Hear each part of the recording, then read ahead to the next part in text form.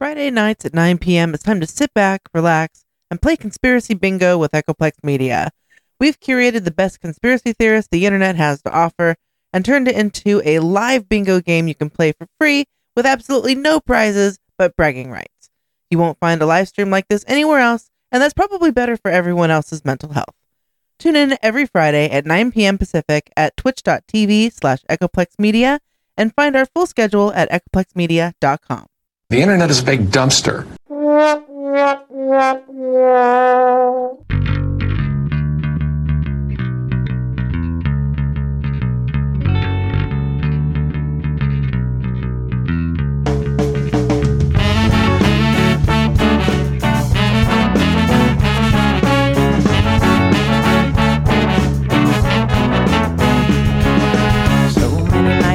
In this world, cesspool of kindness and ethical blindness. So please excuse my sarcastic tone. I'm a bit underwhelmed by the sample shown.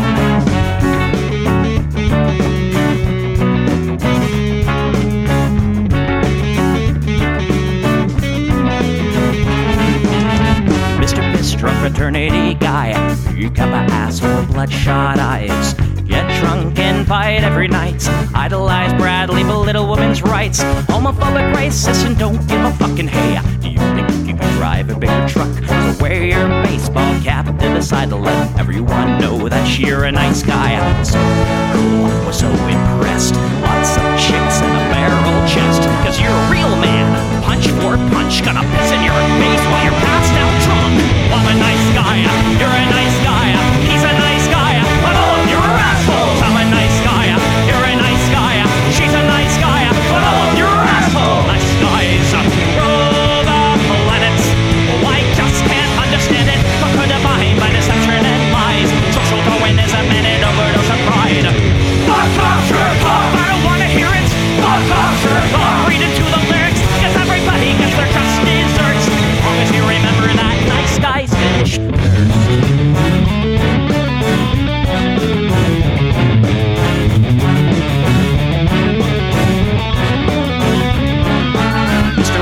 You're next on the list. Such a nice guy who speaks through his fists. Prick with a penchant for messing with heads. A broken nose for dinner and breakfast in bed. Alcoholic, paranoid, and suicidal too. But you'll probably kill her before she gets away from you. Screws in a pool of blood and cry.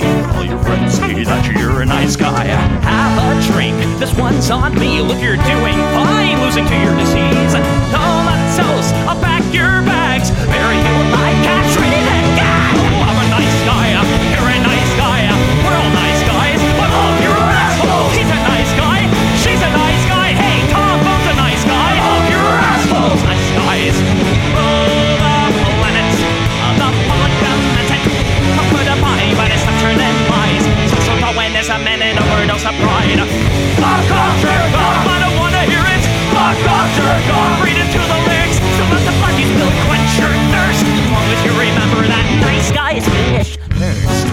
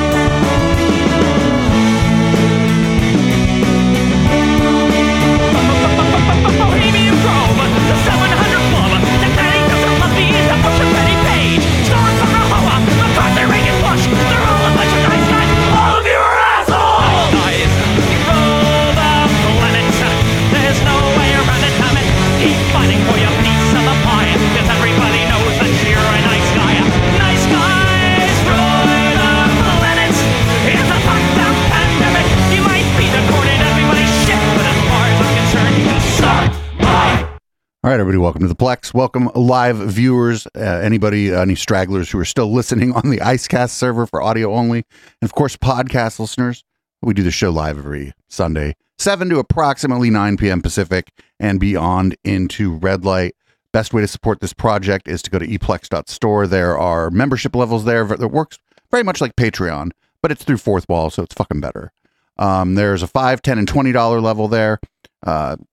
In addition to getting all the Patreon content that you would get, you also get 5, 10, and 20% off any swag in the shop, respectively. Also, live viewers, you don't want to join all that, but you want anything in the shop, code Twitch15, all caps, gets you 15% off your entire order, basically through the end of the show tonight. And podcast listeners, check the show notes. Every once in a while, I sneak some promo codes in the show notes that you might not know about. And check out the video, because sometimes I wear our swag, like this tinfoil hat. My God, who wouldn't want one of these? Anyway, that's enough begging for money. You can find me on Grindr. I am producer Dave, and I am here to remind you that no matter what you think, everything's fine, and everything's fine, and it's great. Thanks. Everything's fine, and everything's fine, and it's great. Thanks. Everything's fine, and everything's fine, and it's great. Thanks. Everything's fine, and everything's fine. I hope you have a real nice day. The weather, the traffic, the time, and the news. How's your commute? What do you do? Sorry I'm late, I kept hitting snooze. It's just one of those days. You know what they say. It is what it is. Ignorance is bliss. When it rains, it pours. Couldn't ask for more. What goes around comes around, all in good time. I guess that your guess is as good as mine. Everything's fine and everything's fine and it's great. Thanks. Everything's fine and everything's fine and it's great. Thanks. Everything's fine and everything's fine and it's great. Thanks. Everything's fine and everything's fine. I hope you have a real nice day. Everything's fine and everything's fine and it's great. Thanks. Everything's fine and everything's fine and it's great. Thanks. Everything's fine and everything's fine and it's great. Thanks. Everything's fine and everything's fine. I hope you have a real nice day. everything's fine. That's by the Wyatt Act. We usually run another song by the Ruffies for one of our theme songs, but I thought I'd change things up this week. So our first news item, unfortunately, is the death of Jordan Neely. And even more unfortunately than that, we have Jesse Waters here, concern trolling, essentially. Jobs in America. It's also one of the most dangerous. Day after day, they put themselves in impossible situations where they just have to make life and death decisions just to keep us safe. In Arizona, police were moving in to arrest a wanted felon. The suspect hit the gas and forced the officers into a high-speed chase until he crashed and pulled a gun on the cops. 1050, 1050, 1050, 1050. This doesn't have anything to do with what happened in New York. The suspect died on the scene. In Palmdale, California, police officers were responding to a domestic violence call, and when they arrived, whoa, with a sword? Said her mentally ill husband hit her and was suicidal. After sweeping the house, the cops found the suspect in the backyard, wielding a 3-foot-long sword and charging at him. Right, but this is all just like, here's why. Yo, this person is clearly in crisis. Drop it. Drop it. Drop it. Drop it. Drop it. Drop 40. This is Yo, what about a taser? I thought the police had tasers. I'm not for the use of force, but in that case, use the fucking taser, motherfucker. But it actually is. It's not easy. Their job's to maintain order. And when the rule of law isn't upheld and when police aren't respected, cities turn into ticking time bombs, like what we're seeing here. But it's not the police's job to be respected and beloved. A homeless man was on a subway car, throwing garbage at passengers, threatening them, saying things like this: I want food. I'm not taking no for an answer. I'm ready to go to jail. I'll hurt anyone on this train. I don't care if I get a life sentence. I'm ready. Nobody, the only one outlet, the Gateway Pundit, I think, says that he said, I'll hurt anybody on this train. Now, none of the witnesses seem to corroborate that. Yelling it. And people were scared. Women were terrified. They were trapped in an underground subway tin can with this guy. Here's a witness. Start to yelling violence, language. I don't care if I die. I don't care if I'm going to jail. I don't have any food. I don't have any beverage. I'm done. Then a 24-year-old former Marine confronted the homeless man. Gently at first, tried to de-escalate, but it got physical. And the Marine, in order to subdue him and prevent him from attacking, killed him. Put him in a chokehold. Yeah, killed him. Where are the cops?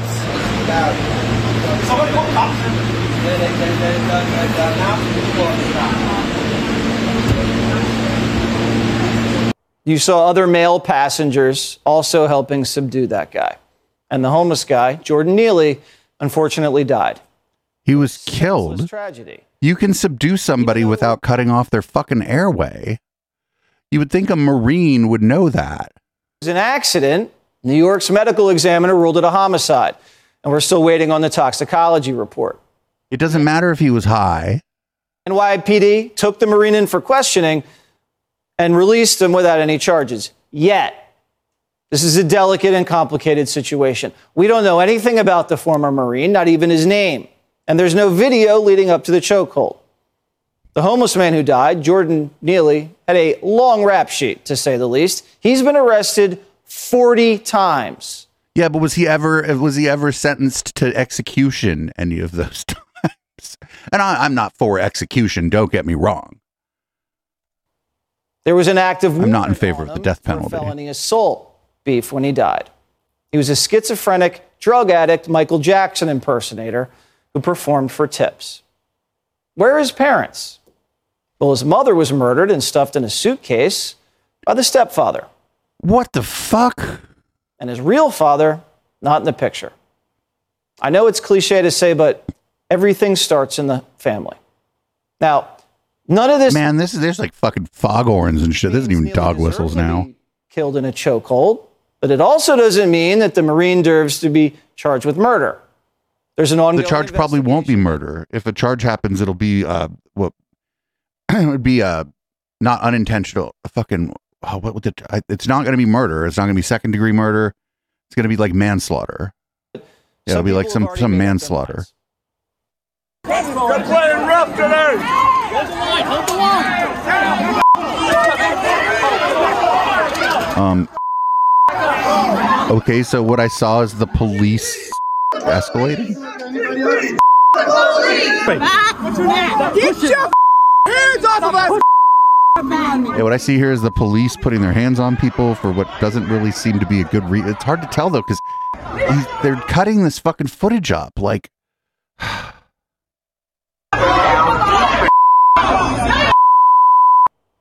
now AOC says it's murder, point blank. She doesn't need an investigation. Lock the Marine up for life. What about all the other rapes, murders, and assaults on the subway? She doesn't talk about those. There's no racial. Well, they don't. That's because you're not talking about them. And AOC, because your pals on Twitter aren't like cheering all that on. They're cheering this on. Doesn't ride the subway ever. She doesn't know what it's like for women. Well, she doesn't live in New York City anymore. She lives in D.C. now because that's where her job is. You think when she fucking tended bar, she didn't ride the subway? When she lived in the Bronx, she didn't ride the subway? Get the fuck out of here. Everybody in New York rides the subway. Children to be trapped face to face with violent, unpredictable lunatics. New York's mayor is telling AOC, pump the brakes. Let the investigation play out.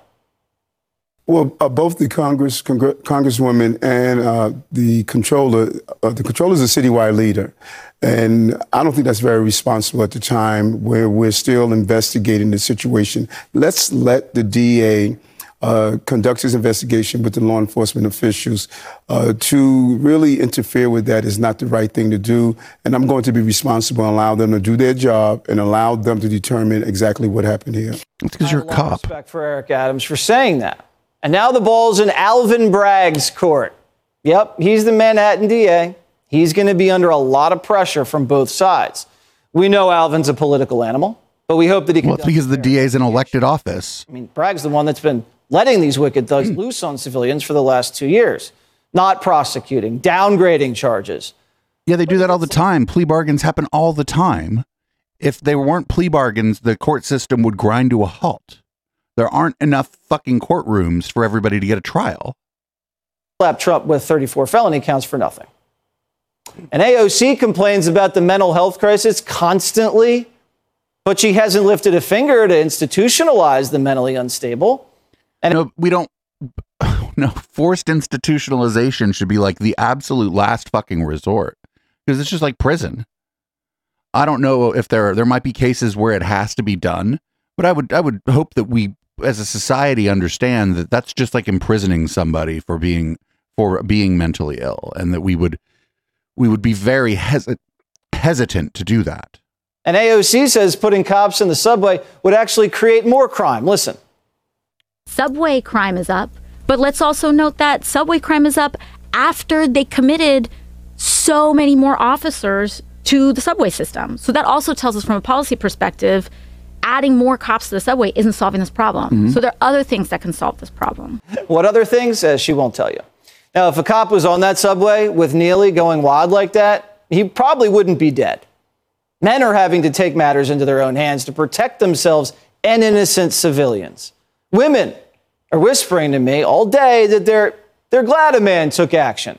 No, they're not. They're not. Women aren't talking to you. You're a creep. Instead of sitting there and staring at his phone, pretending nothing's going down. They're not happy Neely's dead, of course. No one is.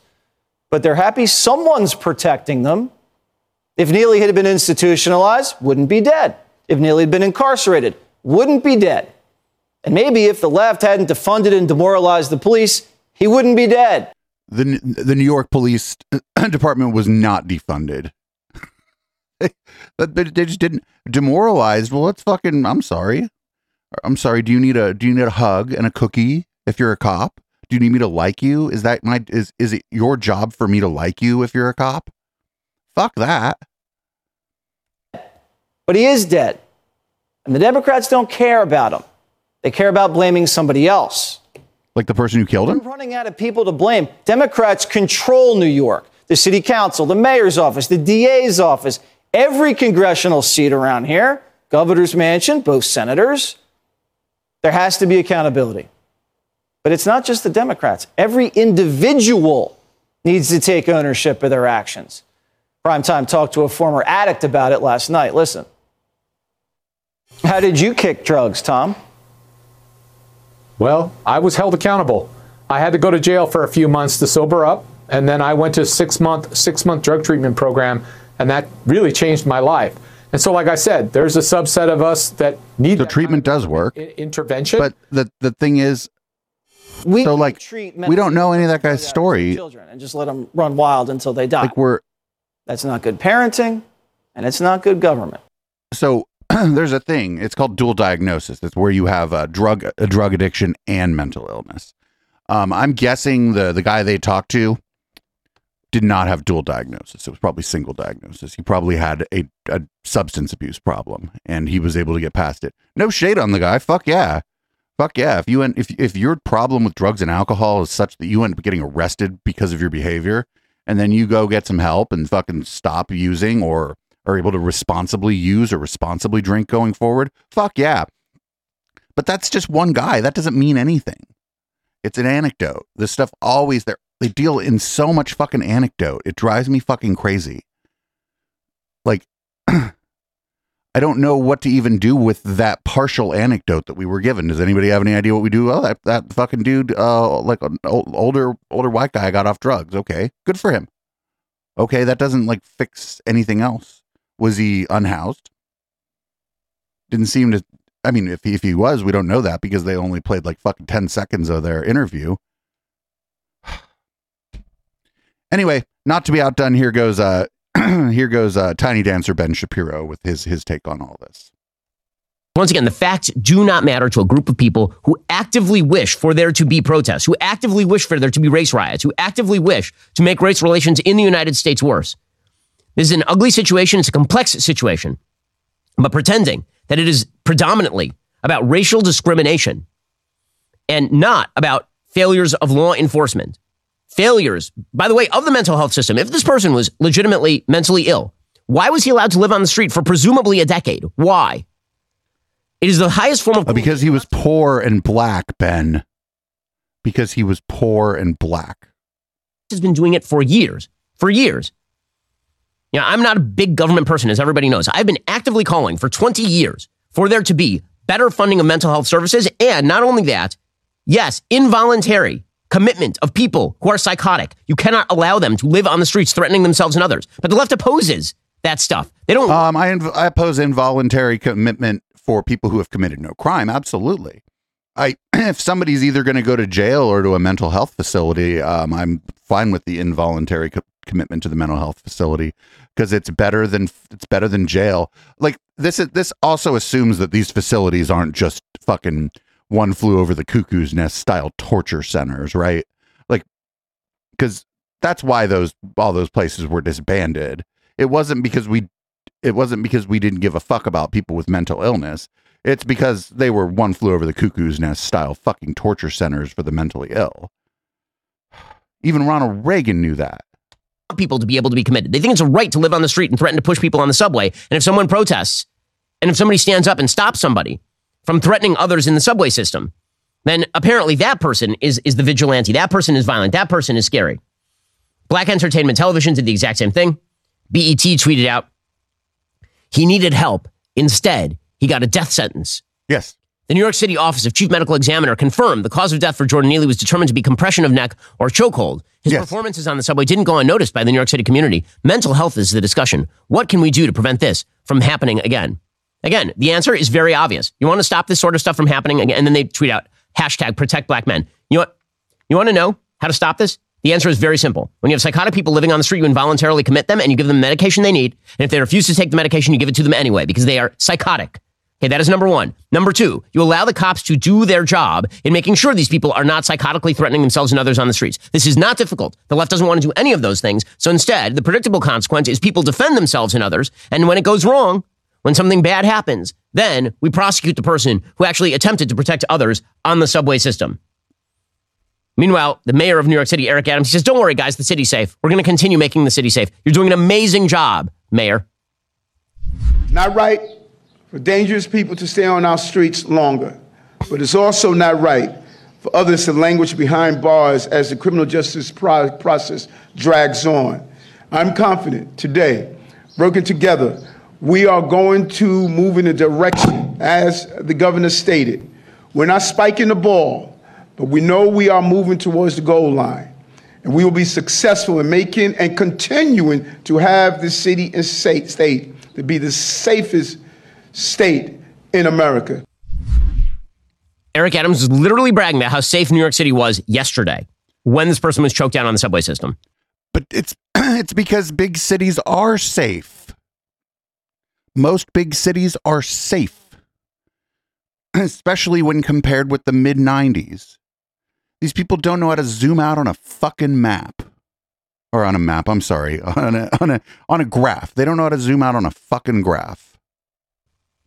A slow clap for the geniuses in blue city governance who have decided to disinvest from the police, to hamstring them and prevent them. They haven't done that. And that it's a right for people to live on the streets. Just genius level stuff here. Ugh, it's so ugly. So New York City has not disinvested from the police. San Francisco has not disinvested from the police. None of these places have. Funny enough, the only place we see in the Bay Area that's looking to do it is Antioch. Antioch, the suburbs. They're looking at it because their police keep fucking up. I don't really got much choice. They keep hiring all the wrong people in Antioch. More on that. Check out Down Ballot. We've been covering Antioch, California for a month or two now. And the fucking mayor's so fucking mad that I wouldn't be surprised if he just fucking disbands the police up there. But there haven't the police haven't been defunded. These people, Ben Shapiro and Jesse Waters, are ostensibly against that policy, but like, let's be real, they absolutely want it to happen. Like, they absolutely want that shit to happen, because then they can talk about it and get views from it and stuff. Big news. I just found out right now that between the time I built the docket this afternoon and the show, fucking Mike Cernovich blocked me on Twitter. So I had to log out of my Twitter account so that we might watch this next video that he posted. Here is a video, clip that I said called Deputy Energy Secretary versus Dumb Lawmaker. Mr. Secretary, thanks for being here. I want to tap your expertise for a moment. Give me your best estimate, just an estimate, I know, of how soon you think the United States of America will be carbon neutral. So I think, according to the climate scientists around the world, and certainly the cutting edge scientists that we need to rely on here in the U.S., we've got to get carbon neutral by 2050. And I'm very comfortable with that target, and I think that's the appropriate target. By 2050. Which is only 27 years. That is not a long time away. And how much will that cost? So the cost that I focus on even more is all the costs that are going to happen if we don't get our act together. How much will it cost to get us carbon neutral? It's going to cost trillions of dollars, and it'll cost tens of trillions of dollars if we don't get our act together. How many trillions? I don't have the estimate or the numbers in front of me. I've seen a variety of different estimates, but it's a large amount. Fundamentally, well, it's the thing is this is like not a quantifiable amount, because what does he mean? Is he talking at just the government? Does he mean just the federal government? Does he mean federal and state governments? Does he mean federal, state, county, and local governments? Does he mean all of those government entities and everything that private industry does? Does he mean all of that and everything that you and I as individuals might have to do and the costs we may have to incur? The question is so broad as to be meaningless. That's why this guy can't really answer it. It's not that he doesn't want to, it's that he can't. Fundamentally transforming our energy economy is a big deal. Tell me the estimates that you've seen. I don't have those numbers right on hand. So you're advocating that we become carbon neutral, but you don't know how much it's going to cost. So there's an awful lot of estimates out there. It depends on technology improvement and other kinds of things. You're the expert. I know with how much it's going to cost. I know with the certainty of all the experts I've spoken about, it's cheaper to get our act together than it is to not get our act together on climate change. Okay, then tell me the cost versus the cost that if we don't do it. These are all like, you're projecting out to 2050. That's the problem. One of the problems with this is that it requires that you project out to 2050. Total cost, do you mean assuming no inflation? Do you mean assuming there aren't fucking absolute climate catastrophes that happen between now and then? Like, yeah, you can't project that shit out to 2050. Orders of magnitude different. If we don't get our act together, it's you don't have a cost. You want us to get there, but you can't tell the American taxpayer how much it's going to cost. Is that your testimony? It's going to save us money, and there's a lot of jobs. Well, how do we know if you don't know how much it's going to cost? I'd be happy to pull up the latest numbers that I've seen. How about $50 trillion? Is that right? It's going to cost trillions of dollars. There's no doubt about it. Okay. If we spend trillions of dollars. We already do, though. We achieve, some of your colleagues estimate 50 trillion. And it disappoints me that you're not willing to give the estimates. I hope you're not telling me you have no idea how much it's going to cost. That creates a whole new host of problems. But if it costs $50 trillion, as some of your colleagues have testified, to become carbon neutral by 2050, and I'm all for carbon neutrality, by the way. Oh no, he's concerned trolling. He's like, oh, I'd be with you. I just need to know exactly this thing that nobody can predict. How much is that going to lower world temperatures? Or how much is that going to reduce the increase in world temperatures? So every country around the world needs to get its act together. Our emissions are about 13% of global emissions. Yeah, but if you could answer my question, if we spend $50 trillion to become carbon neutral in the United States of America by 2050, you're the Deputy Secretary of Energy.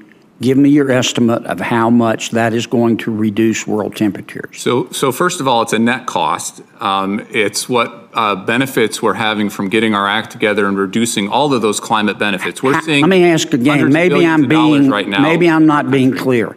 No, you're not being. You're being, I would say, intentionally obtuse, and you're not listening because he wants the dude to say 50 trillion. So that they can use that to scare people during the election.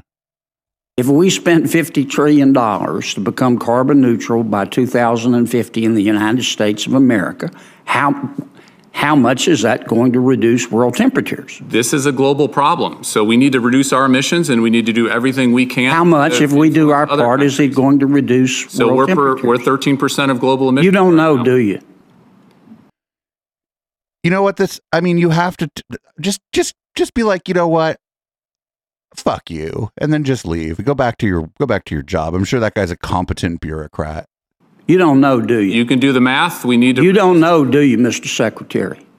So we're 13% of global. If you know, why won't you tell me? If we went to zero, that would be 13%. You don't know, do you? You just want us to spend $50 trillion. And you don't have the slightest idea. This guy's acted like the dude up there is going to pocket 10% of it or something. The dude stands to gain $5 trillion out of it. Whether it's going to reduce world temperatures. Now, I'm all for carbon neutrality, but you're the Deputy Secretary of the Department of Energy, and you're advocating we spend trillions of dollars to seek carbon neutrality, and you can't, and this isn't your money or my money, it's taxpayer money, and you can't tell me how much it's going to lower world temperatures? Or you won't tell me? You know, but you won't? In my heart of hearts, there is no way the world gets its act together on climate change unless the U.S. leads. Tell me how much it's going to reduce. You can't tell me. Either that or you won't. Yeah, you're asking for a fucking... We don't know. If we went carbon neutral, we don't know. I don't know. The whole thing's been kind of unpredictable, and some of the models have turned out to be wrong, but not in the way that we would hope they were wrong. Some of the early models were like, oh, it's going to be this, and now it fucking twice or three times as bad. So the guy's like up there. He's not trying to lie to you. I don't know. Fuck, man. That guy's not a climate change expert. He's a bureaucrat. His job is to implement policy and manage the Department of Energy. And not for nothing, the Department of Energy, like, also looks over our nuclear weapons and shit. Like, that's where Q's from, everybody. Q is from the Department of Energy. That dude's got a lot going on. Maybe that guy's Q and he's just got a lot going on. Who fucking knows, man? Fuck, man. I feel sorry for some of I feel sorry for some of these fucking competent public servants because they're dealing with the politicians who just don't want to like listen to them, especially on this climate change thing. Because honestly, that guy up there is not a climate change expert. He's relying on the consensus of relevant experts. And that's kind of in flux because it's always changing. And it ain't getting better. It's not like it's swinging back and forth from this is a problem to this is not a problem. It's swinging back and forth between, oh, shit, and oh, shit. So it's, I fucking however much it costs is just how much it's going to cost.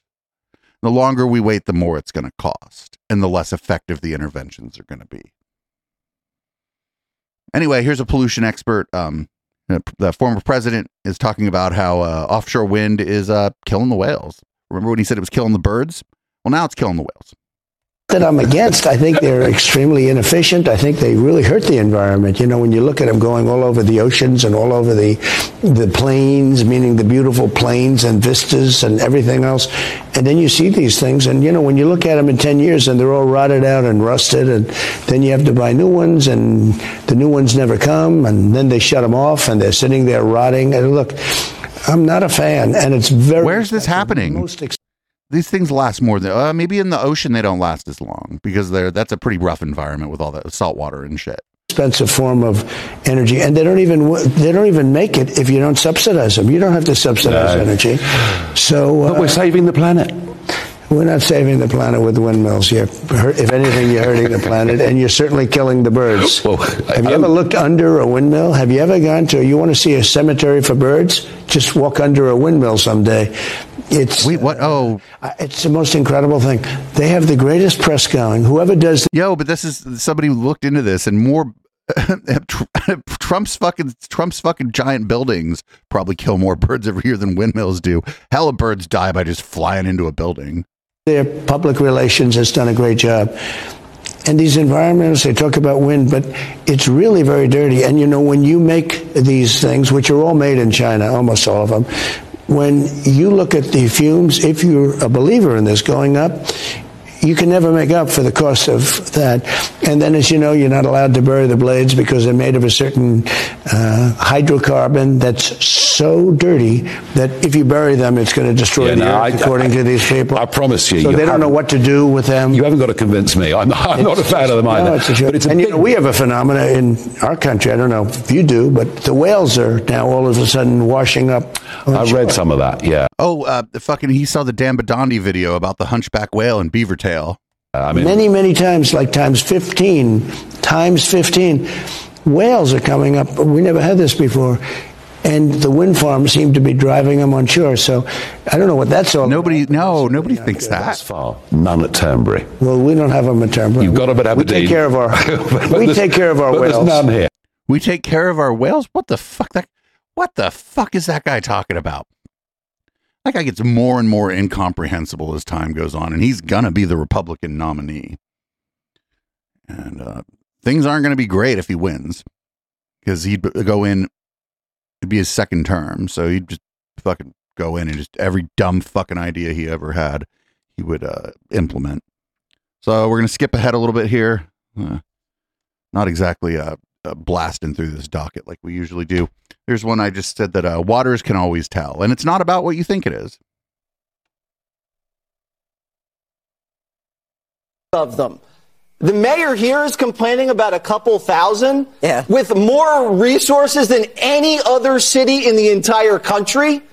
That's ridiculous. Now, I saw on the way into work a illegal immigration family digging through the trash looking for recyclables. How did you know they were illegal? You can tell.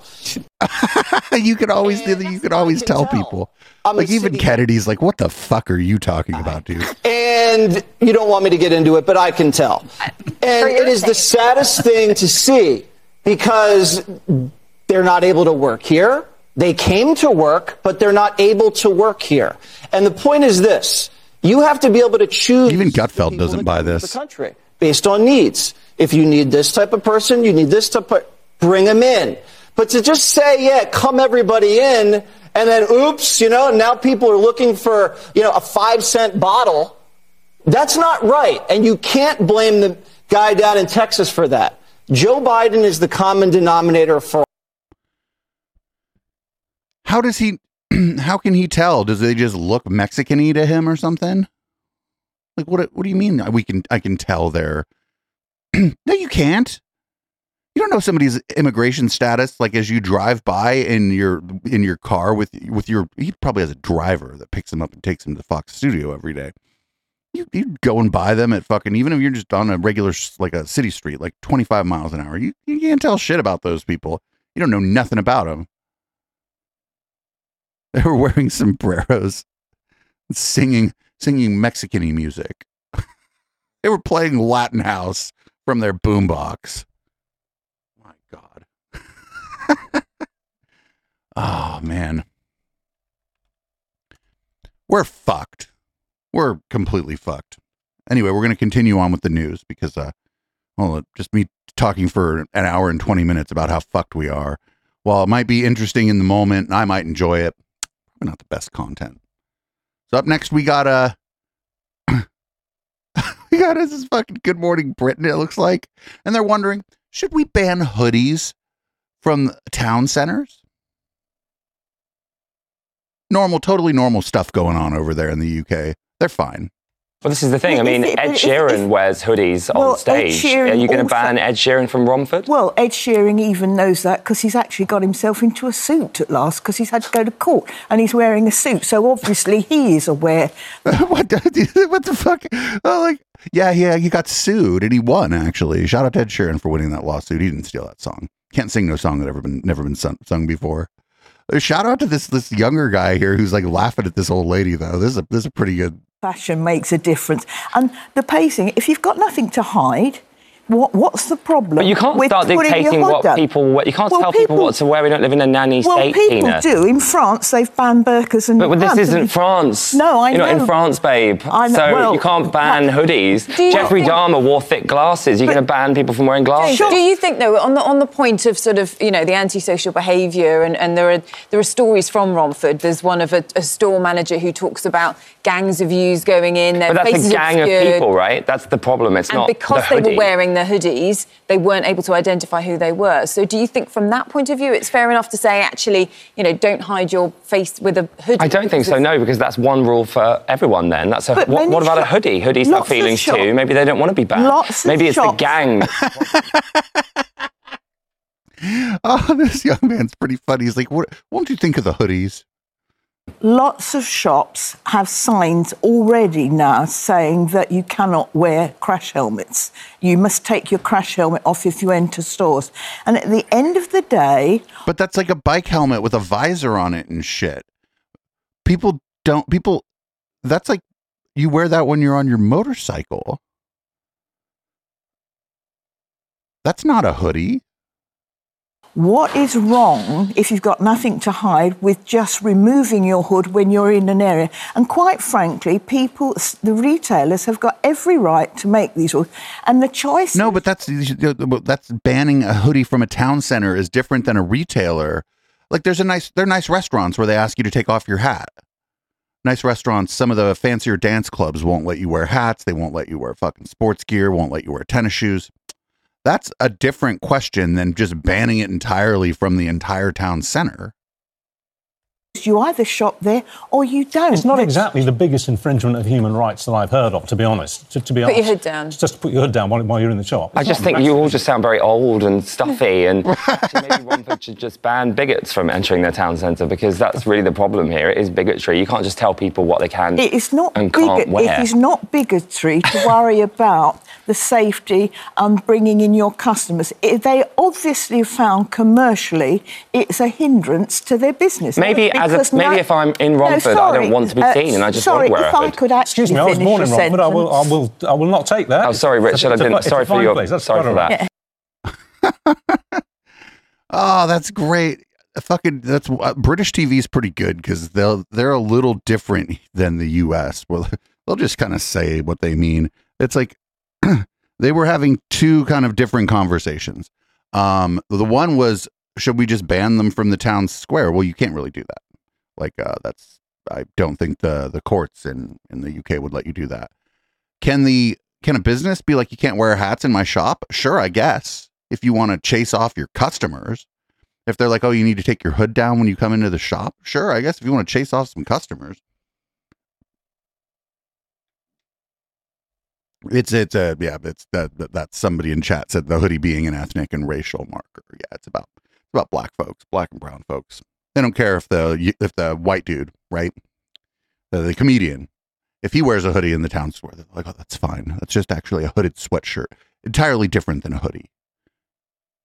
Yeah, you can't wear I think I've probably gone into a bank with my. Well, no, I mean, I just take the hood goes up when it's cold. That's what it's there for. So if it's cold out and you're outside in the city center, the hoodie is a great piece of fucking clothing. It helps you, especially if it's got little strings on it. You can kind of bring it in close to your head. Whatever. All right, we're going to move on to the religious batshittery part of the podcast here. First up, it will be the biggest prayer meeting in American history, whatever this is. This fall, I've been working with General Flynn and Steve Bannon, who are both, very traditional Roman Catholics on one hand, and Lance Wallnau and Mario Murillo, who are different kinds of scumbags, evangelical leaders.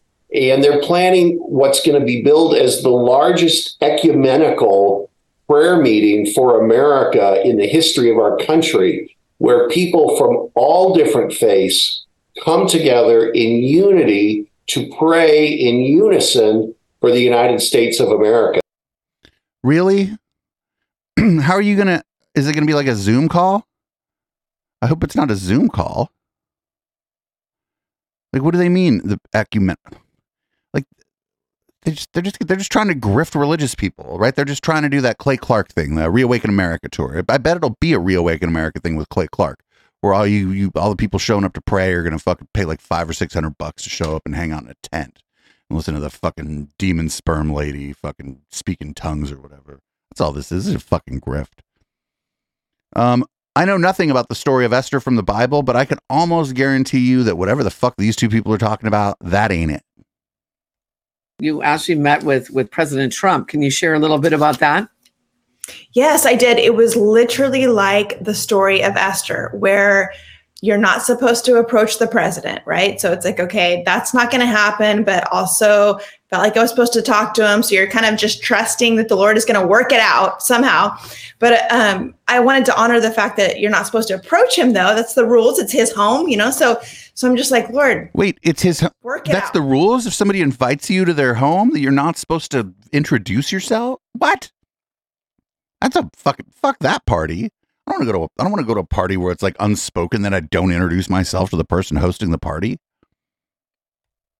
So the person who had invited me to come to Mar-a-Lago saw that the president was walking by himself, and he approached him and said, "Sir, I would like to introduce you to someone." And he told him about me and said, would it be okay if I introduced you? And he said, yes. And it was literally like he held out the scepter, and I approached. And so it was really exciting. I had seen it in my dreams a lot before it happened. So in a way, it felt like kind of natural, I had like fucking prophetic. I knew I was going to Mar-a-Lago, and I knew this guy was going to introduce me, but I also had prophetic dreams about being introduced to President Big Mac. So I felt like yes, I've been here before, no problem. Very calm and peaceful. And yet also it was amazing because it was so the favor of the Lord. It was such a beautiful. It was the fucking, let's not get this twisted. She looks a little bit like Ivanka. That's why he was like, oh yeah, let's please introduce me. Thing to have God show you something and then see it happen. Honestly, nothing thrills me as much as God treasure hunts, God surprises, God things like, I did a video recently about finding a watch and this whole thing God did with it. That thrilled me, right? So any God thing thrills me, but I was just any old God thing, all thrilling. That was wonderful. But it was more that I knew God was working on my behalf, that God had given me favor, that God was the vapors. Did you have the vapors? Really just blessed me and was so wonderful. I'm so glad the religious people that hang out in my chat here and that enjoy our podcasts are fucking cool ass people. Because like most of the time when they put religious people on TV, they're fucking weirdos. Like most religious people are not like that lady. Like most people aren't out of their fucking mind. She's out of her mind. She's like, I had a dream about meeting the president. It was like a story in the Bible. And I'm like, it's like fucking weirdo. No, you didn't. No, you didn't. Anyway, up next, people actually want to be oppressed so that they can be a protected group or some shit. Of course. There is an outright indoctrination attempt of this type of belief system to our children. I mean, we're watching it from as young as Disney, the old children, all the way up. There's an indoctrination. There's social contagion, as you mentioned, that's taking place. There is outright attempts to confuse children of their gender and all these different things, and and there may be even a desire to. You have special rights in this country these days if you are some oppressed class. And so even possibly the attempt to create a minority sex class to then be oppressed and get special rights. Who knows what's going on? It ain't that, buddy. People oh my God. People who are in protected groups are in protected groups, or those groups are considered to be protected groups because those people we've decided need protection. And most of the protections are civil. Most of them are not it's not like criminal stuff. But people don't want to be oppressed, I don't think. Don't get me wrong, like, you can find any dumb fucking thing on Twitter. You can find any dumb thing that anybody might be saying, they might be saying on Twitter. But no, queer people don't have special rights. We have laws that are written to protect us that don't apply to other people who aren't queer, but that's not really a special right. The point of that is to bring people to parity, or as close to parity as we possibly can get. It's not special rights. Anyway, up next in our religious batshittery part of the show, we got rainbow flags at churches. Terrifying. Churches that start hanging out the rainbow flag as if they were painting blood over the doorposts at Passover so that the plague leaves them alone. Wait, what? Is that what the rainbow flag is like? Churches that embrace sexual perversion and perversity and transgenderism, they are doing exactly what churches did when they accepted segregation in the Klan in the 1950s, exactly what they did when they accepted slavery in the 1850s, and when they accepted the Nazi Party in the 1930s in Germany. No, those things aren't even comparable. One of them is just a flag at the church saying, actually, we're not like that church down the street. If you're queer, you're welcome to worship here because we're not like that church down the street. Sorry about the way that church down the street treated you, actually. Glad you're still interested in worship. Come on in. It is nothing like Nazi Germany, and it's nothing like the segregationists and the Klan. It's the opposite of those things. It's the polar opposite of those things. I don't know what else to tell you. I mean, if you're listening to this, I don't even have to tell you that. Did you know that I thought Jim Bakker had retired? And it turns out that I was wrong. It was the wrong weirdo. It was Pat Robertson who retired, not Jim Bakker. So Jim Bakker's still hucking his buckets of slop, and he's predicting a war with China, and almost seems giddy about it from what others are telling me about this clip. But what's going to happen if we have a blackout, if we have an EMP, which I believe, and I'm going to say this, and have you comment on it? Oh, you're on your own show. Sure. I believe without a miracle from heaven, we will be at war with China within 2 years.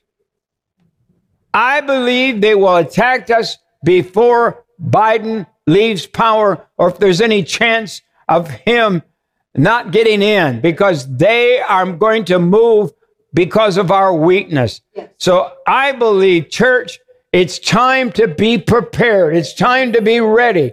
For what? We don't know what's coming tomorrow, but we know who holds tomorrow, and God has said, I want you to be prepared. Amen. Are they trying to shut him up right here? They started clapping and talking and shit. Do you think they're trying to shut him up? I bet they're trying to shut him up. The Bible says only a fool doesn't prepare when they see trouble ahead. Wow. Yep, there's buckets of slop. Trouble ahead? Absolutely. Sure. How can you not? What do you think? Yep, it's the fucking buckets right there. Of course, the bucket's right there. Rattling. Yeah. And I'll tell you what, this is not a game to play. Oh. They mean business. Buy my buckets of slop. My God. So this story is a little kind of off the beaten path stuff we don't talk about here. This is like about what happens to your body after you're no longer alive. And there are people who are mad that some people, they are like, don't put me in a coffin. Don't do any of that. Don't. No,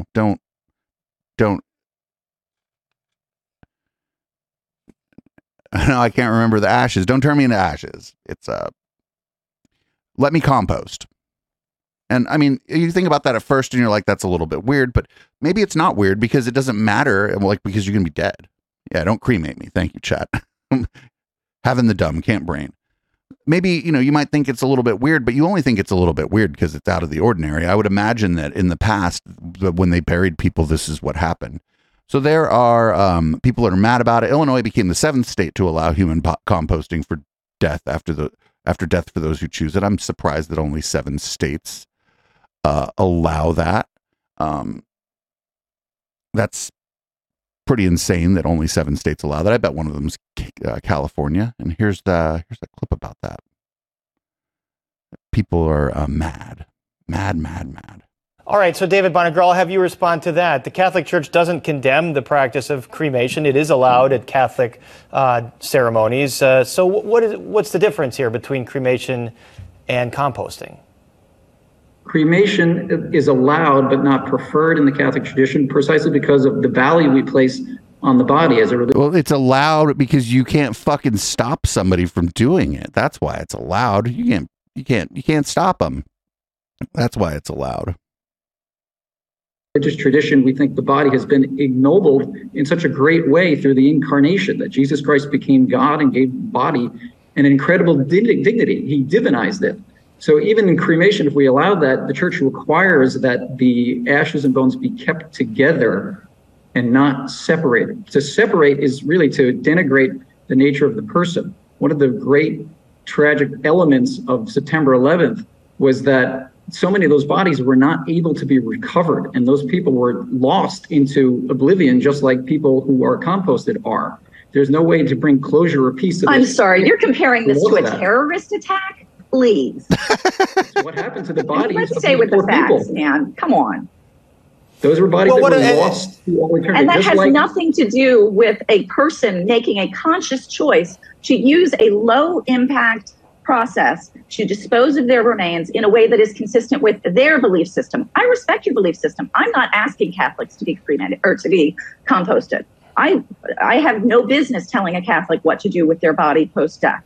Just as the Catholic Church doesn't have any business telling an environmentalist that they have to use an environmentally damaging process to handle their remains. All right, David Bakker, let me make laws that reflect the values of our culture. And Dude, host, cut that guy's mic. The host just tried to cut in, and the gal who was there was trying to listen to him, and the fucking other guy was like, blah, blah, blah, blah, blah. Fuck that. Allow human composting to allow our bodies to be thrown into oblivion. This is not a Catholic country. Okay, David Bakker, what about that? We can offend the body in death. We can do it in life as well. Oh, if we could do it in death, so he's now saying that we're going to just compost people. We're just going to turn fucking. Thinking about turning that motherfucker into compost, of course, in a game of Minecraft. But like, that guy's never getting invited on that show again. And I would hope that others don't invite that guy on the show, because he wouldn't let the host in. You got to let the host in. Even if it's a small show, you got to let the host in. And the host was going to ask a question. The guy wasn't having it. The lady was cool. She was like, if you don't want to do this, if Catholics don't want to do this, this is fine. But if an environmentalist just wants their body to be put in the ground because it's the most environmentally friendly way to dispose of their body, and they're not here to care about it anymore anyway, then what's it to you? Again, we think this is a little weird. Maybe some of us might be squicked out because we're not used to it. I'd be willing to bet that before we had caskets and before cremation was widespread, this is what happened to everybody's body. It just got put in the fucking ground, or even maybe not. Maybe some places it wasn't even put in the ground. Up next, we have what I can only describe as what would have happened had Fire by Night continued from the 90s on till today.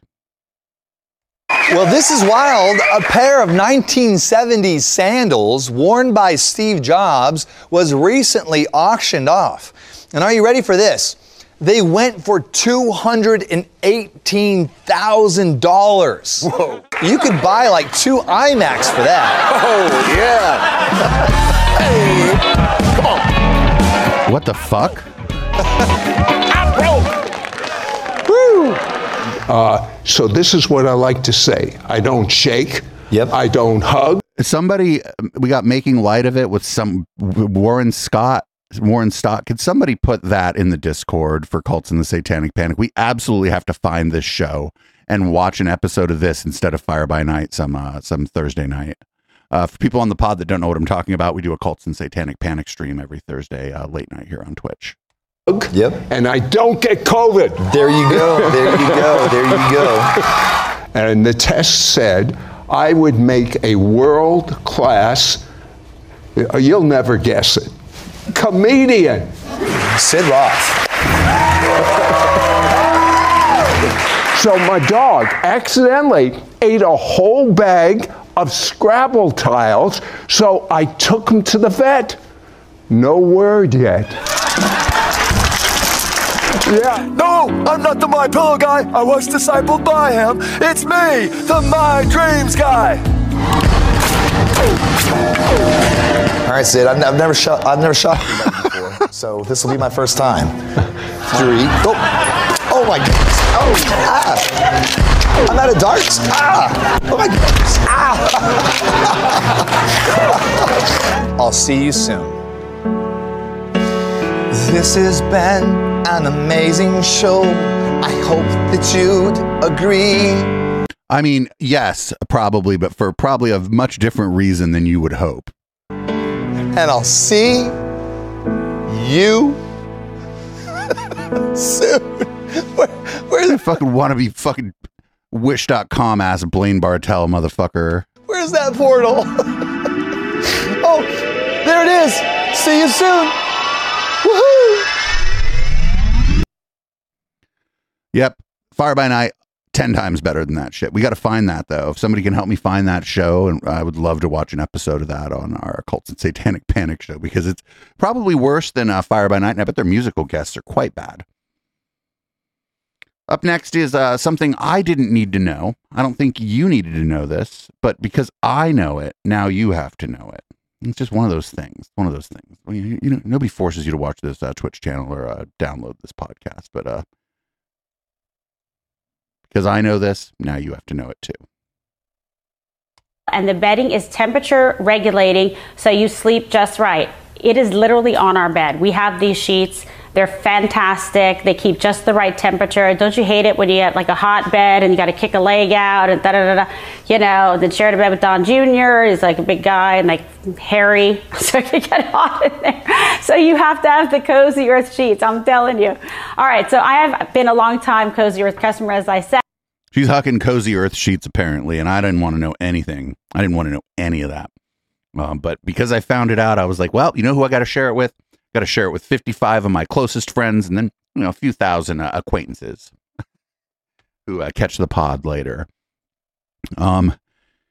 Here's a Florida. This is in the Florida Senate.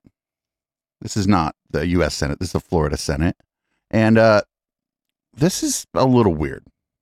I'm not like super surprised by the sentiment here, because I've heard this sentiment as a gay man, actually, many times from right wingers, but I've never heard it on like the fucking floor of the State House. So here we go. This dude's like a edgy Twitter or Reddit atheist circa like 2010.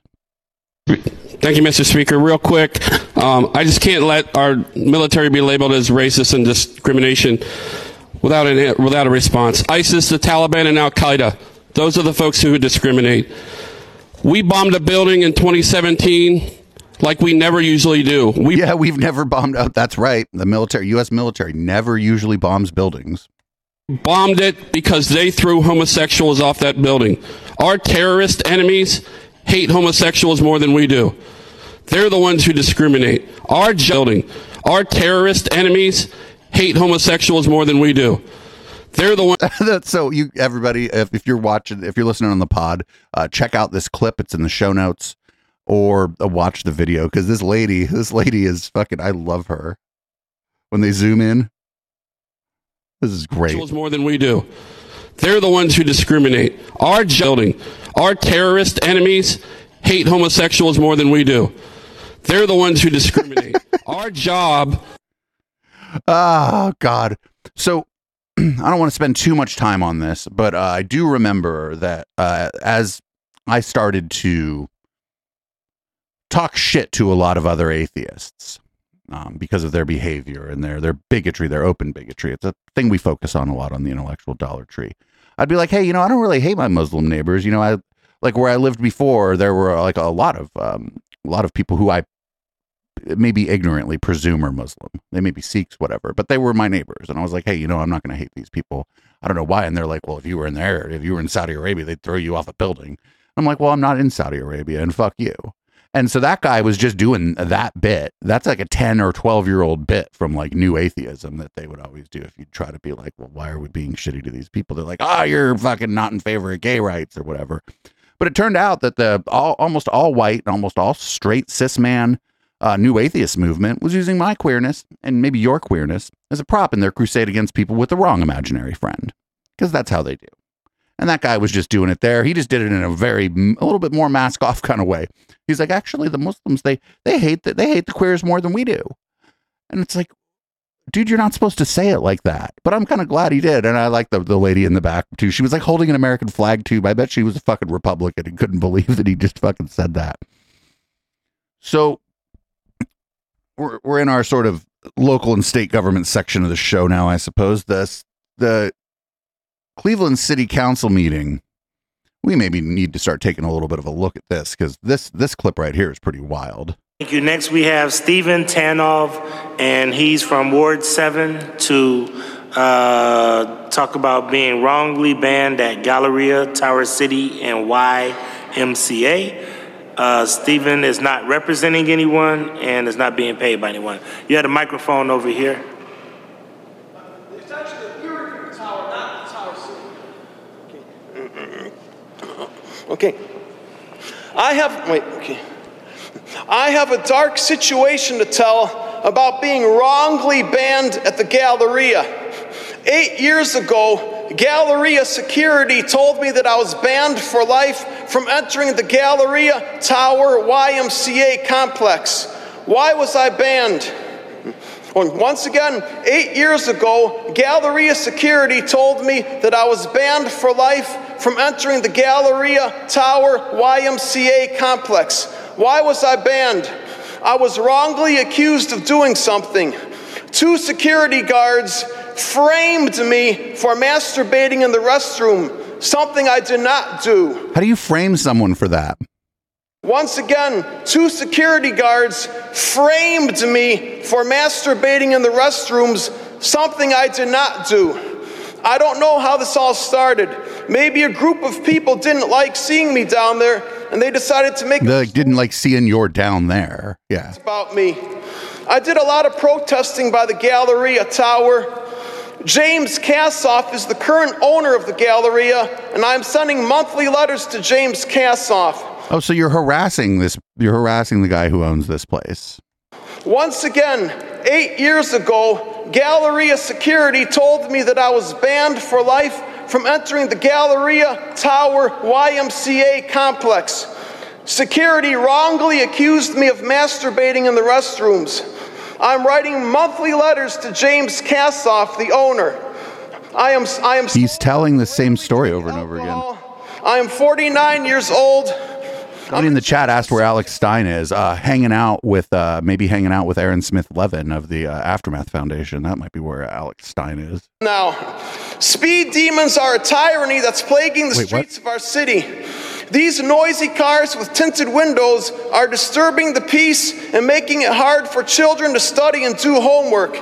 We need more cops to stop those speed demons. I also want to talk about port potties. I know some people think port potties are not important, but we need more permanent port potties in our parks. Bring more port potties. Bring more port potties. Now I'm going to wrap it up. Don't forget what I said about my wrongful ban at the Galleria Tower YMCA complex. I definitely have some problems down there. Whoa, dude. So this person, like, I don't watch the clips before, and if I would have watched that before, I might not have included it in the show. This person is clearly needs some help. I don't mean the haircut either. I don't think actually that wasn't funny at all. I know, maybe other people think that was funny, but I actually don't think that was funny. Person just needs some help, and but not for nothing. If he was, if other people went to the bathroom at a YMCA and were faced with this man masturbating, they were right to kick him out. Anyway,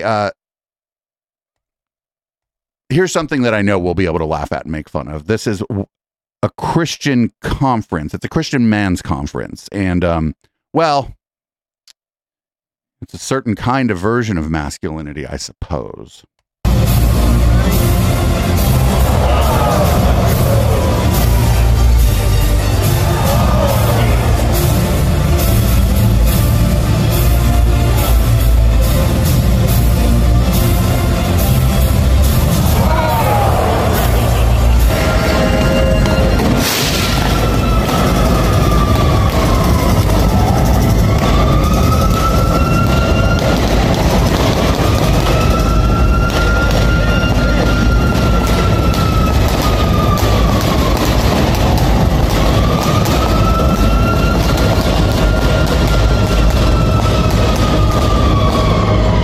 I'm jealous of all their lights.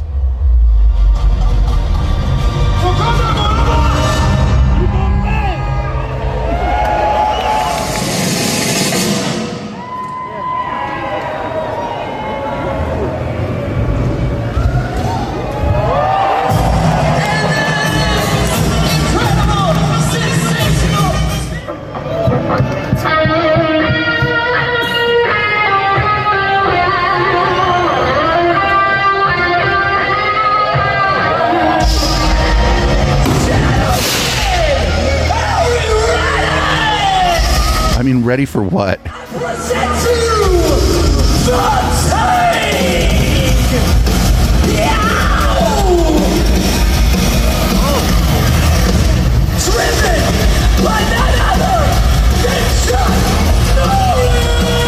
Wait, what? Is that really Chuck Norris? That can't really be Chuck Norris. What the fuck?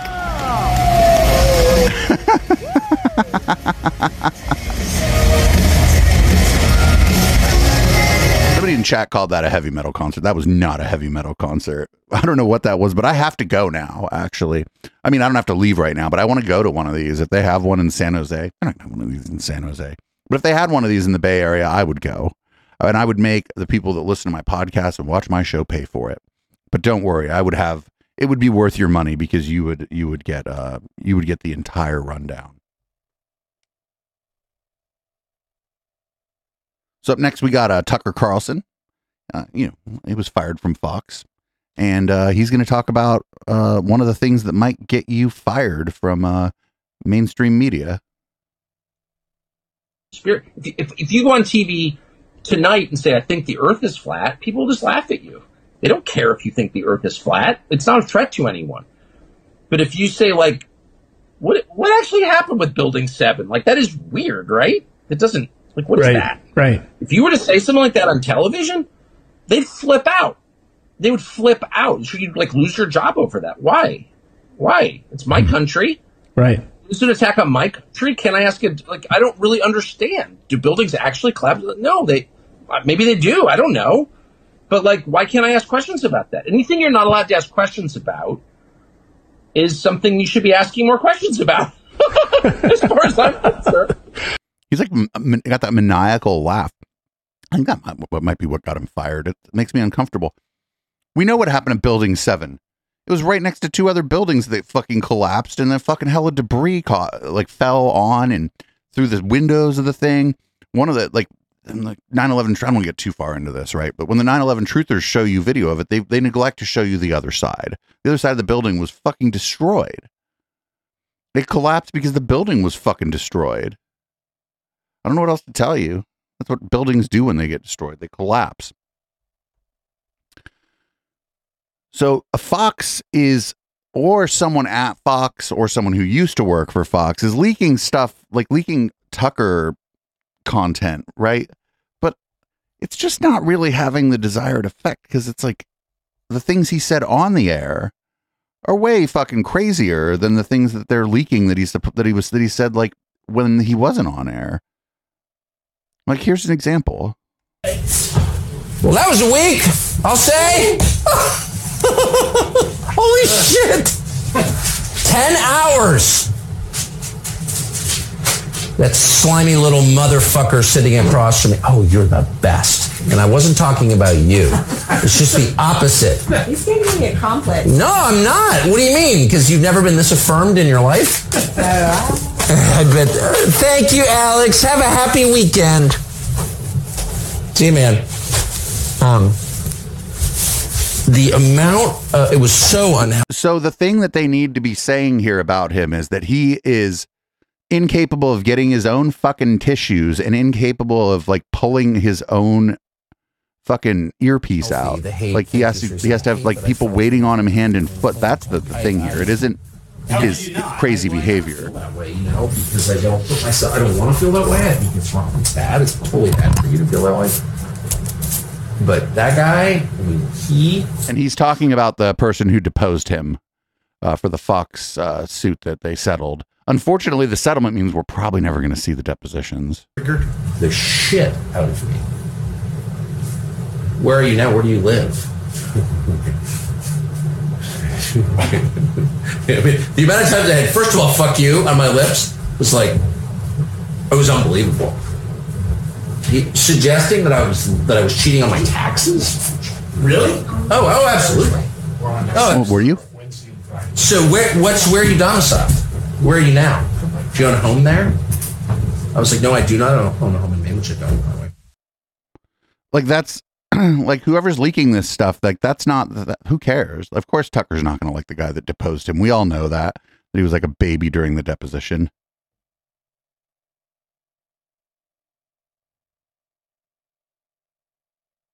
So here's him asking about women powdering their noses. This one's dumb too, but we'll play it.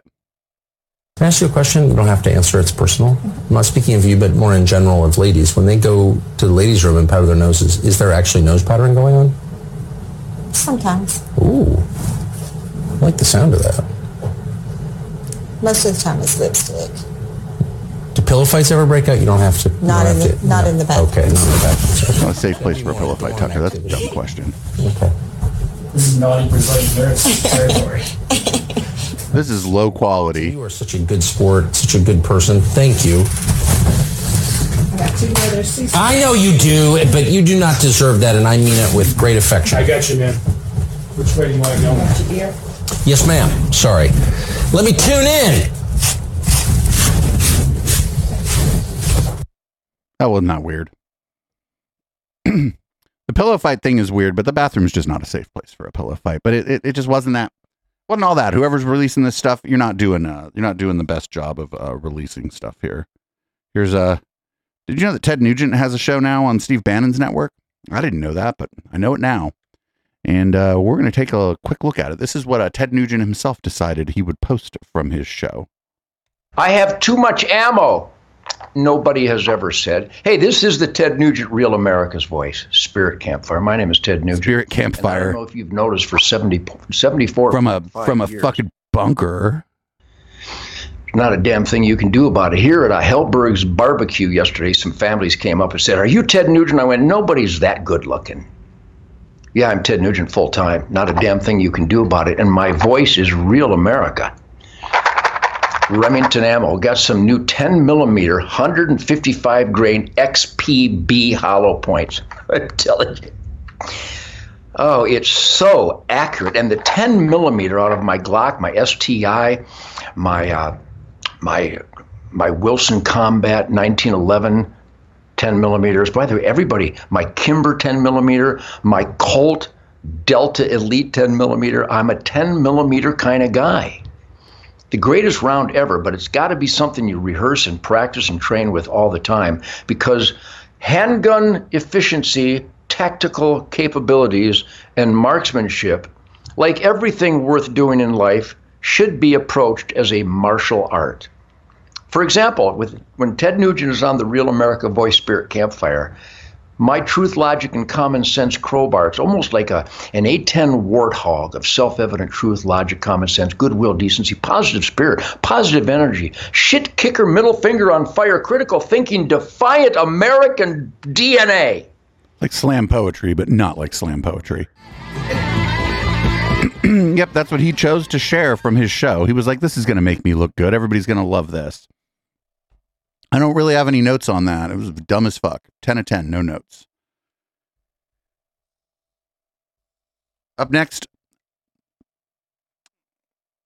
Devin Nunes has been added to the Clay Clark Reawaken America tour. I believe it'll be sometime in August. We'll have to check that out. So they did I would call it a rap song about it, but that's probably inaccurate. They did whatever this bit of audio is about it.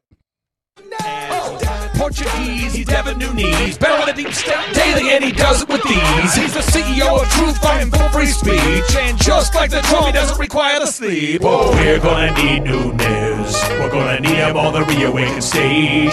We need him up with cash, we need him up with lead, and this is freaking awesome. Now we're going to Miami like an old school Will Smith. And on the rat tour, you know who we roll with. MAGA loyalists, not fake globalists. So certain speakers just didn't get invited on the list. Like Ron Sanctimonious didn't make the list, and Mike Pence just didn't make it on the list. Disloyal Nikki Haley didn't make it on the list. But here is the list that you don't want to miss of the reawakened tours like Miami Christmas. With a lineup this sick, I may have to quarantine myself. Julie Green's on the scene with Mel K. Eric and Laura Trump on the lineup Friday. A busy schedule, got no time for Fang Fang. No Adam Schiff's present, so I like Yeah, this is a rip-off of the thrift store song. holiday. And Jim Brewer's going off like bang bang. Sean Ford's leading praise and worship as he sings. And we're gonna need new nurse. We're gonna need him on the reawakened stage. We need him up with cash, we need him up with lead, and this is freaking awesome. May 12th and 13th, Trump Doral Reawaken America Tour. Devin Nunes, Cash Patel, Jen Flynn on the same. Oh, that's next weekend. Oh, I know what we're doing for Catterday. We're watching Reawaken America next week for Catterday. And probably the upfront hour. We'll have some upfront hour content for the Plex next week. But I'm sorry. Actually, no, I'm not. Fuck that. I listened to that, so you had to listen to it too. Here's Charlie Kirk spending 8 minutes defending a racist text message that Tucker Carlson sent. Maybe Turning Point USA trying to recruit Tucker into their little weird fucking fake student group thing. I don't know. Hey, the campaign against Tucker Carlson is just heating up. You thought it was just going to end with them canceling his very successful cable television show. By the way, the ratings are out. It's down 60% almost in the 8 p.m. hour. Complete and total collapse. But no. There's a whole new development here. The war of whether or not Tucker Carlson's going to get released from his contract is just beginning. Fox News has leaked to the New York Times. Oh, wouldn't it be great if he's like under contract for another 3 or 4 years and Fox like refuses to let him out of the contract and just pays him and makes so he has to shut the fuck up? That'd be fantastic. Private text messages that Tucker Carlson has sent. And allegedly this is the smoking gun. So Fox News leaked these messages to try to say, hey, see, we were dealing with something here. That Tucker Carlson is a bad guy. He's a racist. Now, it's bad enough that we have to deal with accusations, false and baseless accusations from the people that want black-only dormitories. It's bad enough that we have to deal with the wokies calling us racist. But now, Tucker Carlson's own employer, well, former employer, it's complicated, is releasing these messages. I'm going to read the entire text message. And let me be very clear. Tucker Carlson did nothing wrong. Nothing wrong. These virtue signaling, high horse, moral sanctimonious people on Twitter, on the alleged neoliberal center right and the left, they're saying, oh, wow, we finally have smoking gun evidence that Tucker Carlson is a racist. Well, you need only watch his show. Magazine, which for whatever reason someone sent me this article. I don't read Esquire. The truth behind Tucker Carlson's racist. No, that's because Esquire is a publication for men who women want to fuck. Charlie. Text message. I mean, just can you beg me the sanctimony? I mean, just spare me the sanctimony while you're literally arguing for black-only graduation ceremonies at Columbia University and Grand Valley State. This is the whole thing. But is that Esquire? Okay. So this is Tucker Carlson's text message. Wait a minute. Those are all just different entities. Are they all the same entity now? First of all, the text message was compassionate. It was clear about how kinder, gentler, more compassionate racism. Dehumanizing our entire country, our civilization. How he was talking about how he was watching a video and how he felt less human. I'm going to read the whole text message that apparently is the smoking gun against Tucker Carlson. They're trying to take him out for good. This war is about to get nasty. It's about to get brutal. Okay, here it is. Tucker Carlson privately texts. By the way, we have these text messages, a leaked text message because of the Dominion lawsuit. And you better believe there's more coming. Tucker Carlson was describing seeing a group of MAGA supporters beat up a member of Antifa. Tucker said this, quote, I really wanted them to hurt the kid. I could taste it. Then somewhere deep in my brain, an alarm went off. This is not good for me. I'm becoming something I don't want to be. The Antifa creep is a human being. Much as I despise what he says and does, much as I'm sure I'd hate him personally if I knew him, I shouldn't gloat over his suffering. I shouldn't be bothered by it. I should remember that somewhere somebody probably loves this kid and would be crushed if he was killed. If I don't care about these things, if I reduce people to their politics, how am I better than he is? Now, the quote-unquote controversial part of the text message, I want to make sure I get it right. So you want to make sure that you frame it, the part that people called racist, you want to make sure that you frame it a very specific way. That's what he means when he says he wants to get it right. And I mean, I do it too. I'm like, I want to make sure I talk about this in the right way. I do it too, but I don't pretend not to be like basically a partisan hack with a show. Charlie's also a partisan hack with a show. It's just that he pretends he's not, you know? It's something around the essence of Tucker said, this is not how white people fight. Something like that. This is not. Read it. People fight. And the whole media is losing their mind. And so my question for the media is, wait a minute. Why can't you read the verbatim? You read the rest of it verbatim, and now you're like, well, it was something like, this is how white people fight. Well, why don't you have the whole rest of it there, dude? What do you find objectionable about that? Exactly. Is there an expectation you have of how white people fight? Is it you're not allowed to say that? Are you allowed to say that white people are racist, white people are awful, white people should be wiped off the face of the earth? But he has kind of an opaque and unclear part of his text message, which is, I'm going to read the whole text message. A couple weeks ago, I was watching a video of people fighting on the street in Washington. A group of Trump guys surrounded an Antifa kid and started pounding the living out of him, daylights out of him. It was 3 against 1 at least. Jumping a guy like that is dishonorable, obviously. It's not how white men fight. Yet suddenly I found myself rooting for the mob against the man, hoping they'd hit him harder, kill him. I really wanted them to hurt this kid. I could taste it. Then somewhere deep in my brain, an alarm went off. This is not good for me. I'm becoming something I do not want to be. I mean, it's unbelievably humane of what he's saying. Is like, wow. Except that he's saying that the thing that people are like, well, it's kind of racist for you to say that white people don't ever jump anybody, because he's just fucking saying that it's what black people do, that black people jump people. That's what he's saying. Making me hate others just because of their politics. So let me get this straight. You can go on cable television at MSNBC and say white people are terrible, exterminate whiteness, we need to get rid of white culture. The Smithsonian Museum, funded by U.S. taxpayer dollars, can say that we need to remove whiteness in society. Coca-Cola, a publicly traded company, a blue chip company, can have entire seminars about the problem of whiteness. But Tucker Carlson says something, quote, it's not how white men fight. What do you find objectionable about that, the media? I don't understand.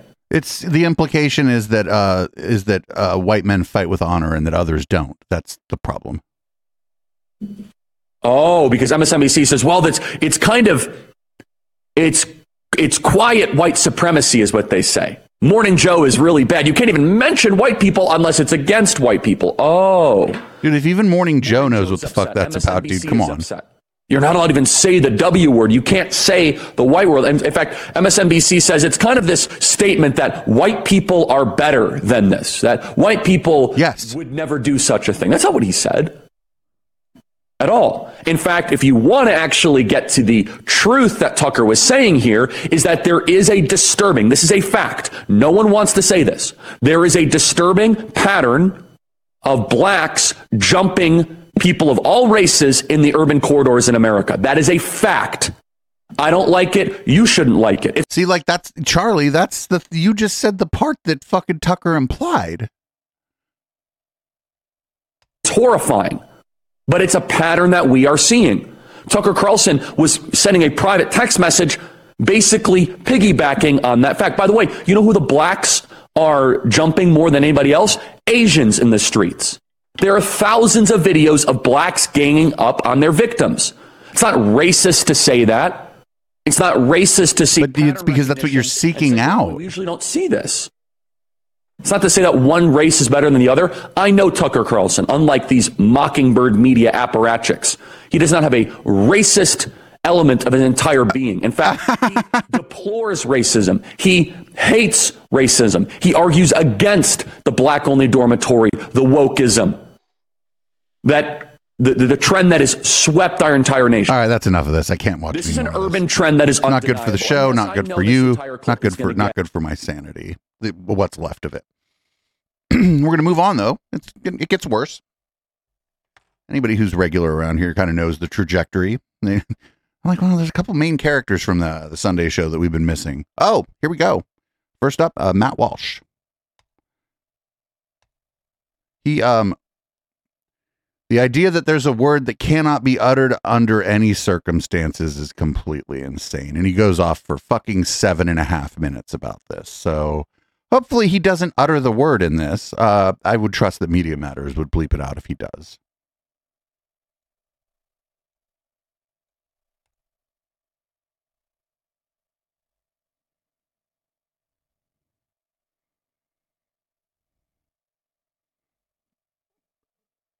No sound.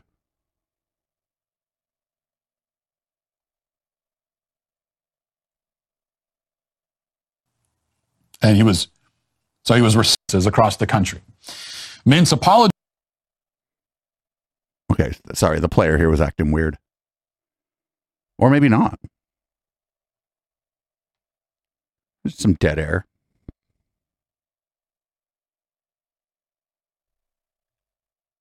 Lyrics to First of the Month by Bone Thugs and Harmony. And he was reciting the lyrics or reading them, I don't know. Well, that's different. If you're singing, I'll give you a mulligan if you're singing along, like in your car or whatever. But if you're like reading the lyrics out on a show, in the lyrics, but you can't in no context, of course, do we know is it okay to utter that word depending on your skin pigmentation? Because we know that this word it's a magical incantation. It's like a curse that you find in an old dusty book in the attic, and you dust off the book and you open it and you recite, you say the words in the book, and it has some kind of like, just saying the words has some sort of magical effect. That's what this particular word is, we're told. That's how it's presented. Where you cannot even utter the syllables in any context, even while quoting someone. You can't say you could say N-word.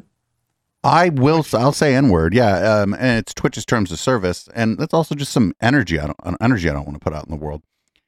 But I don't think if somebody quotes somebody, like if somebody says, "Oh, this person was being incredibly racist," and they called this person and then they used the word, I feel like that context you probably get away with it. I mean, you don't even mean get away with it. You're saying what happened, which it still conveys that. I don't do it. Communicates the word. That. When you say N-word, well, everyone immediately knows what you mean.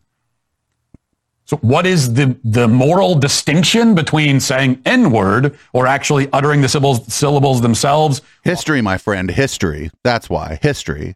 The history of the way that word was used, and the way that for a lot of black people, especially black people who are older, it hits their eardrums like a slug. That's why, Matt. While quoting someone, what's the distinction? There isn't one. It's totally arbitrary. But this is the arbitrary, completely ridiculous rule that has been imposed. And so it was decided that this guy has to pay the price for it. You said the word. Technicality, you're out. How did they know he said it? Your job. And he's leaving out the context. He said he was either singing along with or reading the words of a Bone Thugs and Harmony song. Well, that's two different things. Singing along in your car by yourself, I mean, I don't know. Maybe just don't say it. Don't like train yourself. Don't get yourself used to it. But I don't think that's what happened here. I feel like he was probably reading the words to his song, probably on his fucking show. No one can morally justify that, or justify it on any other grounds, but that's the way it's supposed to be, apparently. Going back to Post Millennial, says, despite apparent pushback from Portnoy, Barstool CEO Erica Nardini and longtime talent Dan Katz, Penn Entertainment made the call to terminate Mintz's employment. Penn Entertainment acquired 36% of Barstool Sports from the Chernin Group for $163 million in early 2020 and bought the remaining 64% for an additional $388 million in February 2021. Portnoy said that this wasn't up to him. He doesn't like it. He then posted a video later addressing fans who were calling him out as a sellout and as someone who's participating in cancel culture. And he responded to that with another video. I think we have that. So I get every Tom, Dick, and Harry since this Mizzy thing be like, Prez, you're sellout. Hey, Prez, you sold out. Well, as the kids say, no doy. No doy I sold out. You just... Does the kids say no doy? I sold it the out. Made hundreds of millions, made millions for everybody who grinded in Milton. Yeah, we sold the out, and that's what you do when you're an entrepreneur. You start this little company, you dream one day you sell the out. So no doy. Still means this decision sucks. I hate it. Makes me want to puke.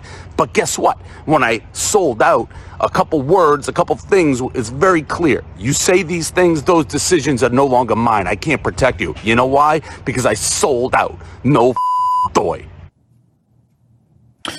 Okay. Well, he's announcing that he sold out. Now it's I've never been in I mean, that's, I don't know. Don't knock the hustle, I guess. What was it? In total, almost over $400 million in total. No one's ever offered me that kind of money for anything that I've done. And so I can imagine it's, quite an incentive to take the offer. And I don't blame him for taking it. That in and of itself, I wouldn't call selling out necessarily, but it does mean that if you consider Barstool Sports to be some sort of, some sort of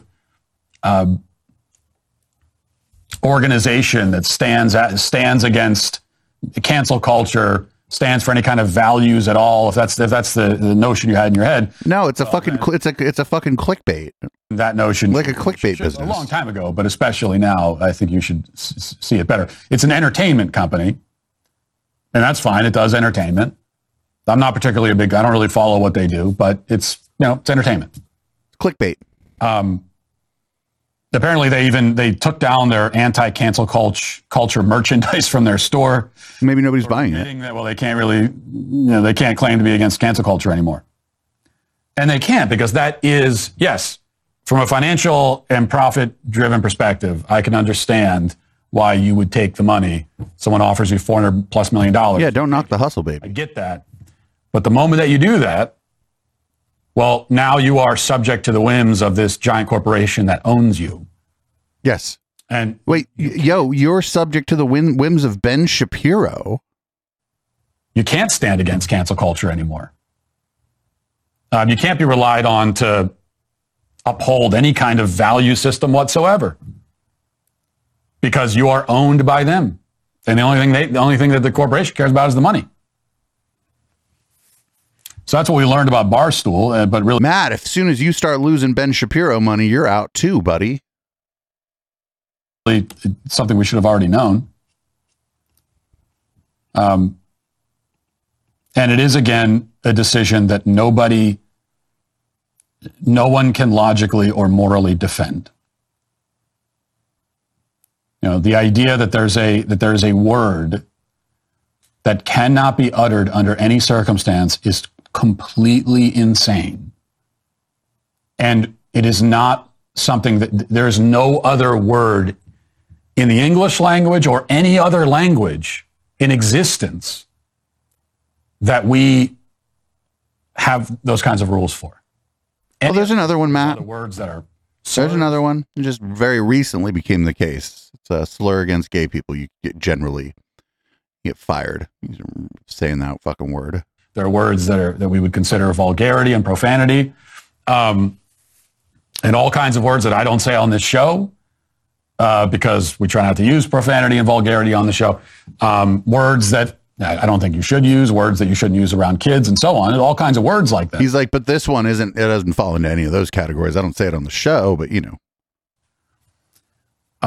But there's no other word that we would say, well, under no circumstance at all can it even be uttered, even in the context of quoting somebody. And certainly there's no other word where we would say, well, judging on your skin pigment, if it's this shade, you can't say it at all under any circumstance. But if it's a little bit of a darker shade, then say no. We have this all the time. We have this bullshit. So there's no context. He's lying. Bullshit over here. There is no context where it can't be said over here.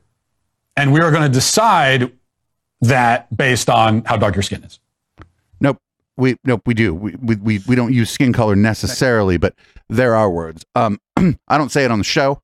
But if I'm with a bunch of other gay guys, I can probably drop the F-bomb as part of the joke, describing myself, maybe describing one of them if they're, I don't know. But it's in group. We're doing it in group. This guy doesn't understand that, like, there's at SF Pride, there's something called Dykes on Bikes. Now, I probably shouldn't be using that word, but I'm fairly comfortable with it. I'm a gay man, and there's nobody's going to clip that out and be like, "Oh, Dave hates lesbians." But that was an in-group use of the word. If someone else saw people they thought were lesbians outside of that context and started yelling at them, well, that would be abusive and bigoted. Unless they knew them from the event or whatever, but you just don't do that. And so it's not just that word. We have all kinds of words that communities use in group and aren't too pleased when people in the out group use the fucking word. And that's fine. That's just how culture works. I don't know what else to tell this motherfucker. Well, he wouldn't listen if I tried to tell him anything anyway. But that's just how culture works. I don't know what to tell you. I just don't. There's people that think saying the name of the Lord in vain is bad, but they themselves can, say Jesus all they want. But if I stub my toe and I'm like, Jesus Christ, I'm not a Christian, I'm not praying, and they maybe have a problem with that. I think it's kind of silly. But that word isn't charged like the N word is. Because I can utter the word Jesus Christ, and I'm not worried because I'm an atheist, that the people in my chat who are followers of Jesus Christ are going to get offended. So it's like there's something different going on here. It's like these aren't all the same, and you have to be able to navigate this and think about shit before you open your fucking mouth. And that's bad? That you have to think about shit before you open your mouth, especially if there's a camera pointed at you or you're at work or you're in mixed company? Is that bad? I think it's good. It makes people fucking nice to each other. But that's not the goal. He don't want people to be nice to black people or queer people. Anyway, things keep getting worse for Steven Crowder. Here's him addressing the multiple accusations of him exposing himself to former employees and requiring nudity for his sketches for his employees on his show. Okay, all right. So now there's this newspaper article out this morning where it says, quote, Crowder was known to expose his genitals to staffers. Well, hold on a second. Yes. Yeah, well, yes. Just wait. I mean, that did. You just said yes? I mean, what are you talking about? The Terminator 2 sketch? No, but at the time you only had 5 employees and they were all male. Well, yeah, I know, but it was a Terminator 2 sketch. It's still inappropriate. Didn't fit. Oh, was it that one, Sam? Yeah. Well, now there was it the ET ones through the cornfield? Is he just naming all the different times he showed everybody his dick? You're not really fucking stinking up for yourself so well here, buddy. He's like, well, was it this time? Nobody wanted to see my dick during the fucking some racist sketch I did about Asians. Was it that time? Yeah, you were naked in that one. Yeah, we were naked in that one too. That was a good one. That was the night though. Was it Gay Captain America? Because what happened is the onesie didn't fit, so we just had to make it a nosy, and there was no. Well, now that there are ladies here, we have to run things differently. This isn't like the Terminator clip. Well, I know it's not like the Terminator clip. Do we have? Well, yeah. Do we have the Terminator clip? Let's play the clip. Yeah, I got it here. Yeah. Okay.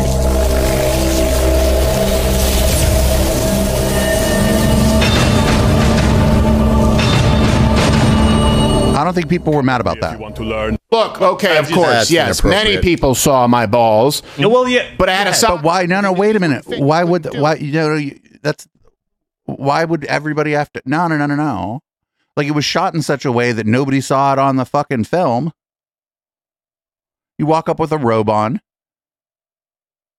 You get into a crouch position. You fucking have somebody come up, help you take off the robe. You film the shot, and somebody fucking runs up and puts the robe back on you. Like, what the fuck? Do it, yeah. Right, yeah. You have a large posterior. Yes, exactly. So nudies don't. And there were also times where we played the spot the ball game. Yeah. Well, we need to stay on topic as well. Yeah, and the article did say that these were not related to sketches. The infractions. Riley said, quote, "Govern me harder, Daddy." Riley? Oh. She ran away. She doesn't even seem remorseful. Wow. Jeez, Riley? Riley said that. These aren't all that bad. I mean, but thank God we didn't get to the high one. Your mic isn't really working all that well. I think... Wait. Actually, hold on a second. The gain, you hit the gain button over here. Oh, okay. Let me... It's right there. What the fuck is happening? This sketch really sucks. Who's this guy supposed to be their lawyer?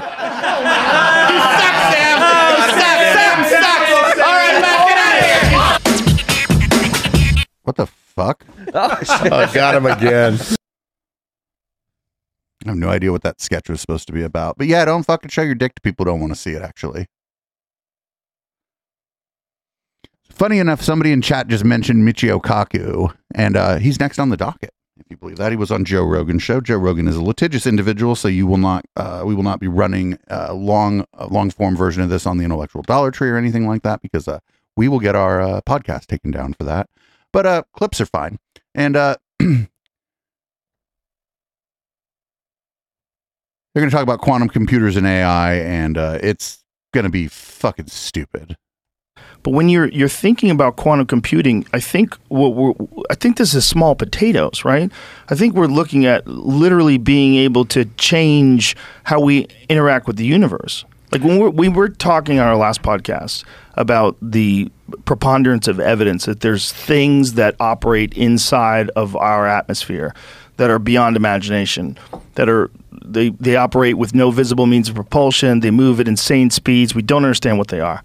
If we think about what quantum computing is going to be capable of, that's the kind of stuff we're thinking about, right? Yeah. You see, quantum computers are the ultimate computers because they're computing on atoms. If there are aliens in outer space, and I think there are, it means that they also have perfected quantum computers, and they can do calculations that are far beyond anything that we can calculate with. Like, for example, a wormhole. A wormhole, in principle, is a gateway between two distant points of space and time, which allows you to break the Einstein barrier and go faster than the speed of light. But the calculations are horrendous. It may take a quantum computer to sort through what happens when you go through a wormhole and wind up on the other side of the universe, and the aliens probably already have done that. Yeah, They've probably had centuries of experience with quantum computers because that's the ultimate computer. You can't compute on anything smaller than an atom. And they probably already have used the quantum computers to navigate through wormholes, let's say, hypothetically. No. Like, who did people? I mean, I guess like certain kinds of people can be like fooled by this guy's academic window dressing, but I always knew Michio Kaku was a fucking kook. He was always on that fucking alien guy's show. Like, just because he like speaks in a way that people associate with intelligence, it doesn't mean that you should believe anything he says. The things he's saying are crazy, and you should take them on their own. Take them each on their own sort of value or whatever. Here's another clip from that interview. Crazy Town. Quantum computers allows us to calculate things that are way beyond our ability to calculate today, like going through a wormhole or warp drive, or even the question of multiple universes. People ask the question, how come quantum computers are so powerful? It's because they compute in parallel universes. This is the multiverse, which of course, compute in parallel universes? And the Oscars have discovered recently. But the multiverse idea comes from quantum physics. Electrons can be two places at the same time. Now, some people have a hard time getting their head around that, but get used to it. But they're not in two different universes.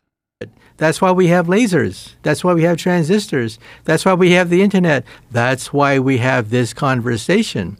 Because the electrons that are in this microphone dance between universes at the atomic level. That's fucking crazy talk. Fucking shut. What a no. No. Here's more. Oh, here we go. Here's quantum computers. Are they going to fact check ChatGPT? And well, who knows? Can act as a fact checker. You can ask a quantum computer to remove all the garbage, remove all the nonsense in these articles, and it'll do that. So, in other words, the hardware may be a check on some of the wild statements made by software. But the problem with that is who's the arbiter of the information? Like who decides what's real and what's not? How does the chatbot decide? Is the chatbot ideologically biased? The chatbot doesn't. The chatbot simply The quantum spits it out. computing does. Yeah, quantum computing can And then. it's going to be able to discern what's real. No, Joe, quit interrupting him, motherfucker. Let him cook, Joe. You usually let your guests cook. If there are gradations of what He's trying to save Kaku from himself here a little bit. True or whatever, it could give you the detailed understanding of what could be misconstrued, what is partially correct, what is misleading but partially correct. You see what I'm saying? Yes. Right now, the chatbot just splices it together like an editor. That's all it is, an editor, not a fact checker, and spits out cobbled together articles that sound reasonable, but there could be dynamite inside some of these articles that were spliced into what was proposed. With a quantum computer, you can fact check things. And then you can say, this is 90% correct, this is totally wrong, this is sometimes correct, and you get gradations of what is correct and incorrect.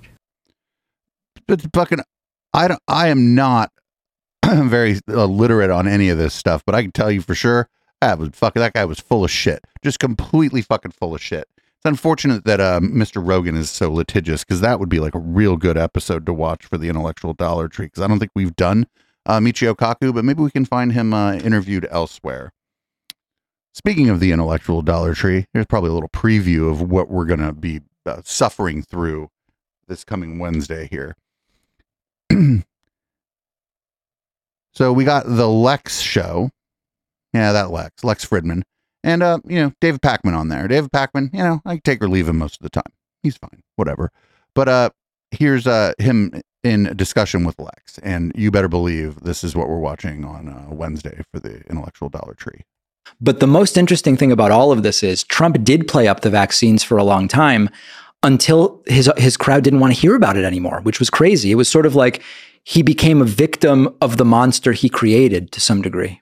One of the effects of all this that makes me truly sad is this division over the vaccines has created distrust in science. Yeah. And also what makes me sad is the scientific leaders, Anthony Fauci being one of the representatives of that community, I would say completely dropped the ball. In what way? They spoke with arrogance. They spoke down to people. They spoke in a way that's... You mean like your favorite guest, Eric? Great scientist does not speak, which is they spoke with certainty, without humility, like they have all the wisdom and all of us are too dumb to understand it, but they're going to be the parent that tells us exactly what to do, versus speaking to the immensity of the problem, the deep core of the problem being the uncertainty. We don't know what to do. The terrifying thing about the pandemic, we don't know anything about it as it's happening. And so you have to make decisions. You have to take risks about, well, maybe you have to overreact in order to protect the populace. But it's in the face of uncertainty they have to do that, not empowered by science somehow and the deep expertise that somebody like Anthony Fauci claims to have. So like I'm really troubled by the distrust in science that resulted from that. And that you have to blame the leaders. I mean, to the degree leaders take responsibility. And I think Anthony Fauci was the scientific leader behind the American response to the pandemic. And I think he failed as a scientist, as a representative of science. I'm less, I don't know if interest. Yeah, like he failed as a scientist. He may have failed as a communicator, but I don't know if he failed as a scientist. I think Anthony Fauci's job was not to his role was to communicate science, not to do science. But that's neither here nor there. Here's Lex suggesting that whether or not the 2020 election was fair is just an opinion. But I mean, I think the big statements are always going to be somewhat opinions. Like, was the 2020 election fair? I think any answer to that is an opinion. Now, I disagree. Okay. If we define fair. Well, yes. So then, but Lex doesn't want to do that. Define fair in a way that's not several paragraphs where each sentence it now has facts. Yeah, we'd hate to have to define something in a specific way before we talk about it. It's better to just freewheel and have a bunch of fucking whack jobs on your show, tell your audience a bunch of lies. right? So what do you mean by fair? Is it who can show up to vote? What was the process of how easy it is to vote? Was there actual cheating going on in different, like, what is the evidence of that cheating? You have to actually get to the actual. But people have like litigated all this out already, and the answer seems to be nah, that no election is perfect, but this was better than most. Level, everything is just going to be an opinion. It feels like you can approximate that to be like it's a well-founded opinion. Well, most of science is an opinion. Even physics is an opinion. So, like, I think there's a threshold beyond which an opinion becomes like, this is a pretty reliable thing to assume for now that this is okay. True. So, Like I said, I don't love Dave Pakman, but I bet he did a pretty good job. I bet he kind of went after Lex on some of this kind of wishy-washy shit. There's one more clip that Chris Kavanaugh pulled here. We'll run this, but you bet either maybe not during the main show. Maybe we'll make sure that me and HK are good and kind of had a few drinks before we get into the Lex on the intellectual Dollar Tree. Here's the last clip though. Lex is going to say that for pandemic stuff about the pandemic, he's got RFK Jr.'s book about Fauci on his reading list. I don't find it super interesting. I don't find it worthy of that much discussion. Smart guy, nice guy, has been doing anti-vaccine work that I don't find particularly inspiring. So it's not just anti-COVID vaccine, it's more broader than that? He's been in that space long before the COVID vaccines. Yeah, I don't find it super interesting. Well, he also wrote the book, The Real Anthony Fauci. Is that the name of the book? Did he write that? That's interesting. I don't know. I'm not sure about that. I'm aware of that book. I didn't know he wrote it. I think I need, but it's been on my reading list to get. I've been trying to get a good balanced reading list about the COVID pandemic. This false balance stuff. I love the false balance. And it's like, we're just going to have a bunch of maniacs. We're going to read books by a bunch of maniacs and then read books by people who are credentialed professionals. Anytime I start to try to go into that place. What book by a pro-vaccine person are you reading? Well, it's interesting to me that you wouldn't wait longer before delving into those books to have maybe a more clear hindsight. But I think this is a pretty good time. You don't think so? Like this is a pretty good time. We have perfect hindsight now. I don't think that dude's going to read RFK Jr.'s book, and it's not good for fucking old Lex's brand here to have RFK Jr. on. RFK Jr. is outside of the scope of the people that Lex would have on. I don't know whether he agrees with them or not. Don't care, but I know that he won't have him on because it's bad for his brand. His brand is that he's supposed to be like reasonable and entertaining contrarians, and that occasionally he'll have a liberal on. But it's going to be a David Pakman, not like a Sam Cedar. He won't have a liberal on who will more strongly present their case, or who will go after his previous guests in an aggressive way. Which is, it's his show; he can do what he wants. But I don't think he's going to read fucking Fauci's book. I think he just wants to signal to some of the fucking anti-vaxxers in his audience that he like picked up from Brett and Eric and all those people along the way that he is going to read the book. I don't think he's going to read the book. I don't think the guy reads a lot. I don't think he does a lot. He's not I think he lied about his scientific credentials. That's my understanding here. Anyway, yeah, as chat said, everybody afraid of Sam. I've been fucking talking for 2 hours nonstop running this cyclonic panic attack clip. So I'm gonna take a break. We're gonna go into red light. Everybody sit tight. I have some great stories in red light. I got 2 Naomi Wolfs. I got NASA equals Satan. I got germ theory denial. I got Ethan Schmidt. We love clips from Ethan Schmidt. We got Alex Jones got pranked this week. And then we got Tucker and Alex Jones Alex Jones and Crowder talk about Tucker's firing. So goodbye, podcast listeners. And I'll see everyone who's watching or listening to this live on the flip side. This is Boomers by Periscope. I got to change the contents of my drink and change the color of the lights in here.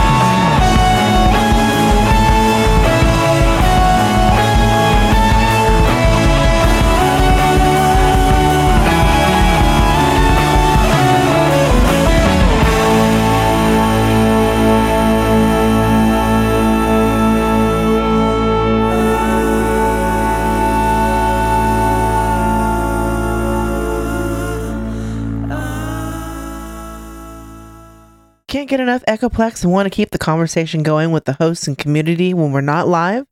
Then join our Discord server at discord.me/Echoplex. We have text channels, voice channels, meme repositories, and a whole section of screenshots that we don't even remember where they came from. Come join the Now Space on Discord at discord.me/Echoplex.